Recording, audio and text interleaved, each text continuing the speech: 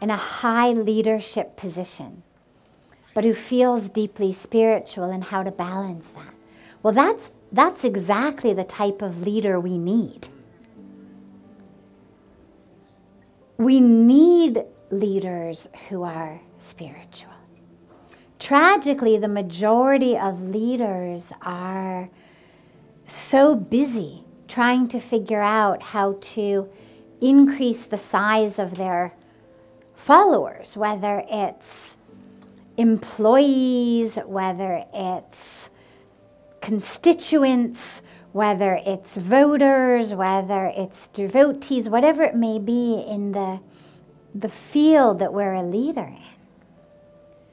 Most leaders spend so much time focused only on that they're not actually leading people anywhere. Mahatma Gandhi said so beautifully, what's the point of going so fast if we're going in the wrong direction? And tragically, so many leaders today are very, very, very good at the speed and the power and the energy. But what we realize is they're actually just leading people on treadmills going nowhere, but losing precious energy, precious time, precious resources, as that treadmill is fueled by fossil fuels and poor people in sweatshops and all of the things that fuel the treadmill that so many of our societies are rooted in. So we need leaders who are spiritual.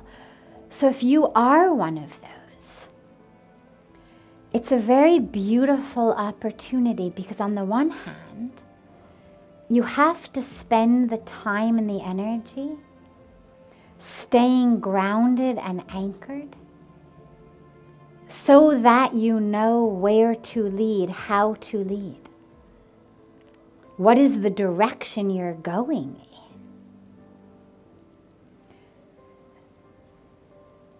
I was speaking at an entrepreneurial event, a startup summit.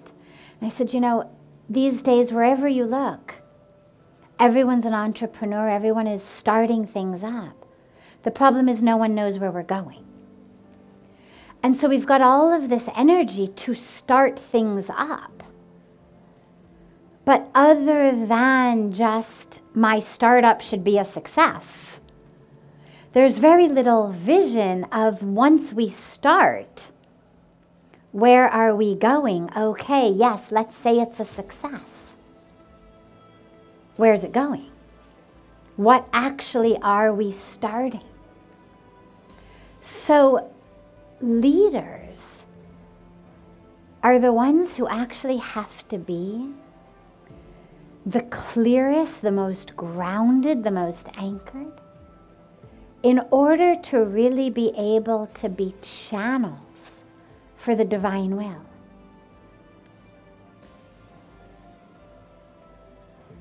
Because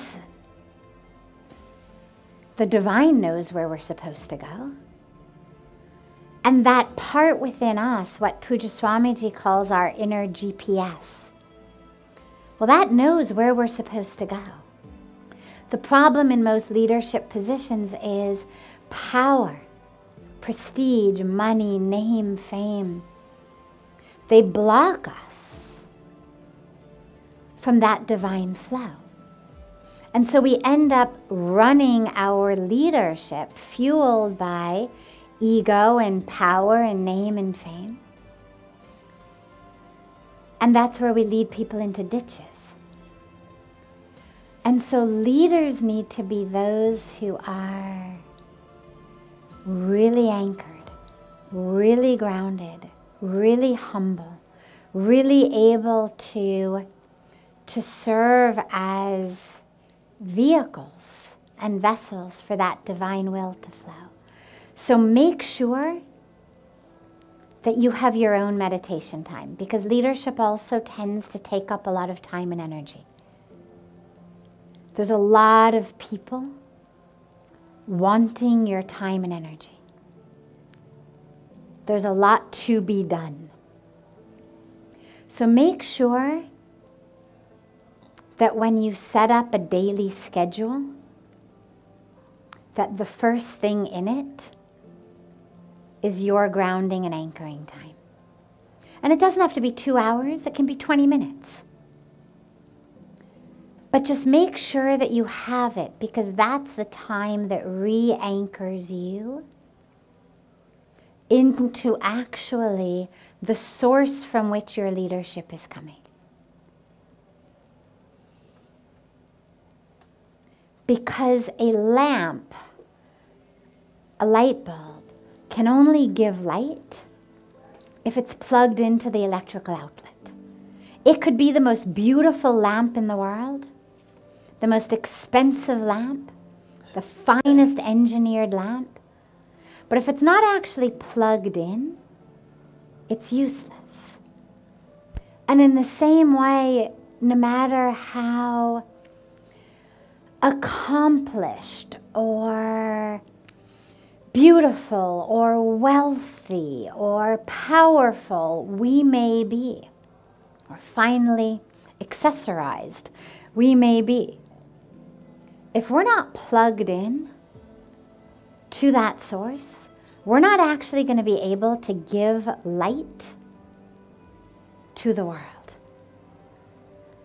So make sure to plug yourself in. Take that time to plug yourself in. And then as you go through the day, just keep asking, oh God, use me in this moment. Oh God, use me in this moment. Use me in this moment. Use me in this moment. Realizing that we are tools in God's hands. And then at the end of the day, we express gratitude for having been used. Pujya Swamiji always says, at the end of the day, introspection.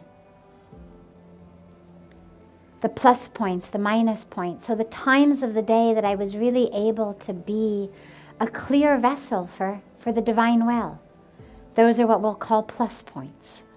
And then, of course, the times of the day where I was clouded by my ego, where I thought, don't they know who I am? Who the hell do they think they are? How dare they? I'll show them. All of those we're going to call the minus points. Nothing being good or bad, no labels, but just in terms of those that we feel thankful for compared to those that we ask God to bless us with strength to not have happen again. On a physical level, we have a heart attack when the blood vessels get full of plaque and the blood can't flow. It's not that there isn't blood. It's not that there's a problem in the blood. It's that the vessels carrying the blood get jammed up with plaque. And so the blood can't flow and we have what we call a heart attack. The same thing happens spiritually. Grace is there. The divine will is there. God is there. The problem is that us as vessels for that divine will, for that grace, we get clogged up.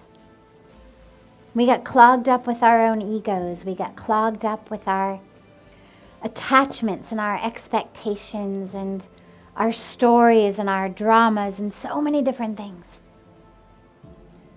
And then we wonder where grace has gone.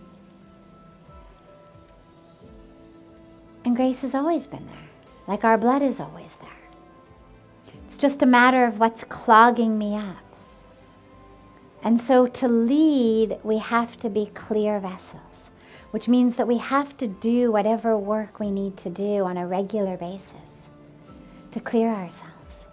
Where am I acting out of ego? Where am I acting out of greed and ignorance, fear, desire, drama, attachment?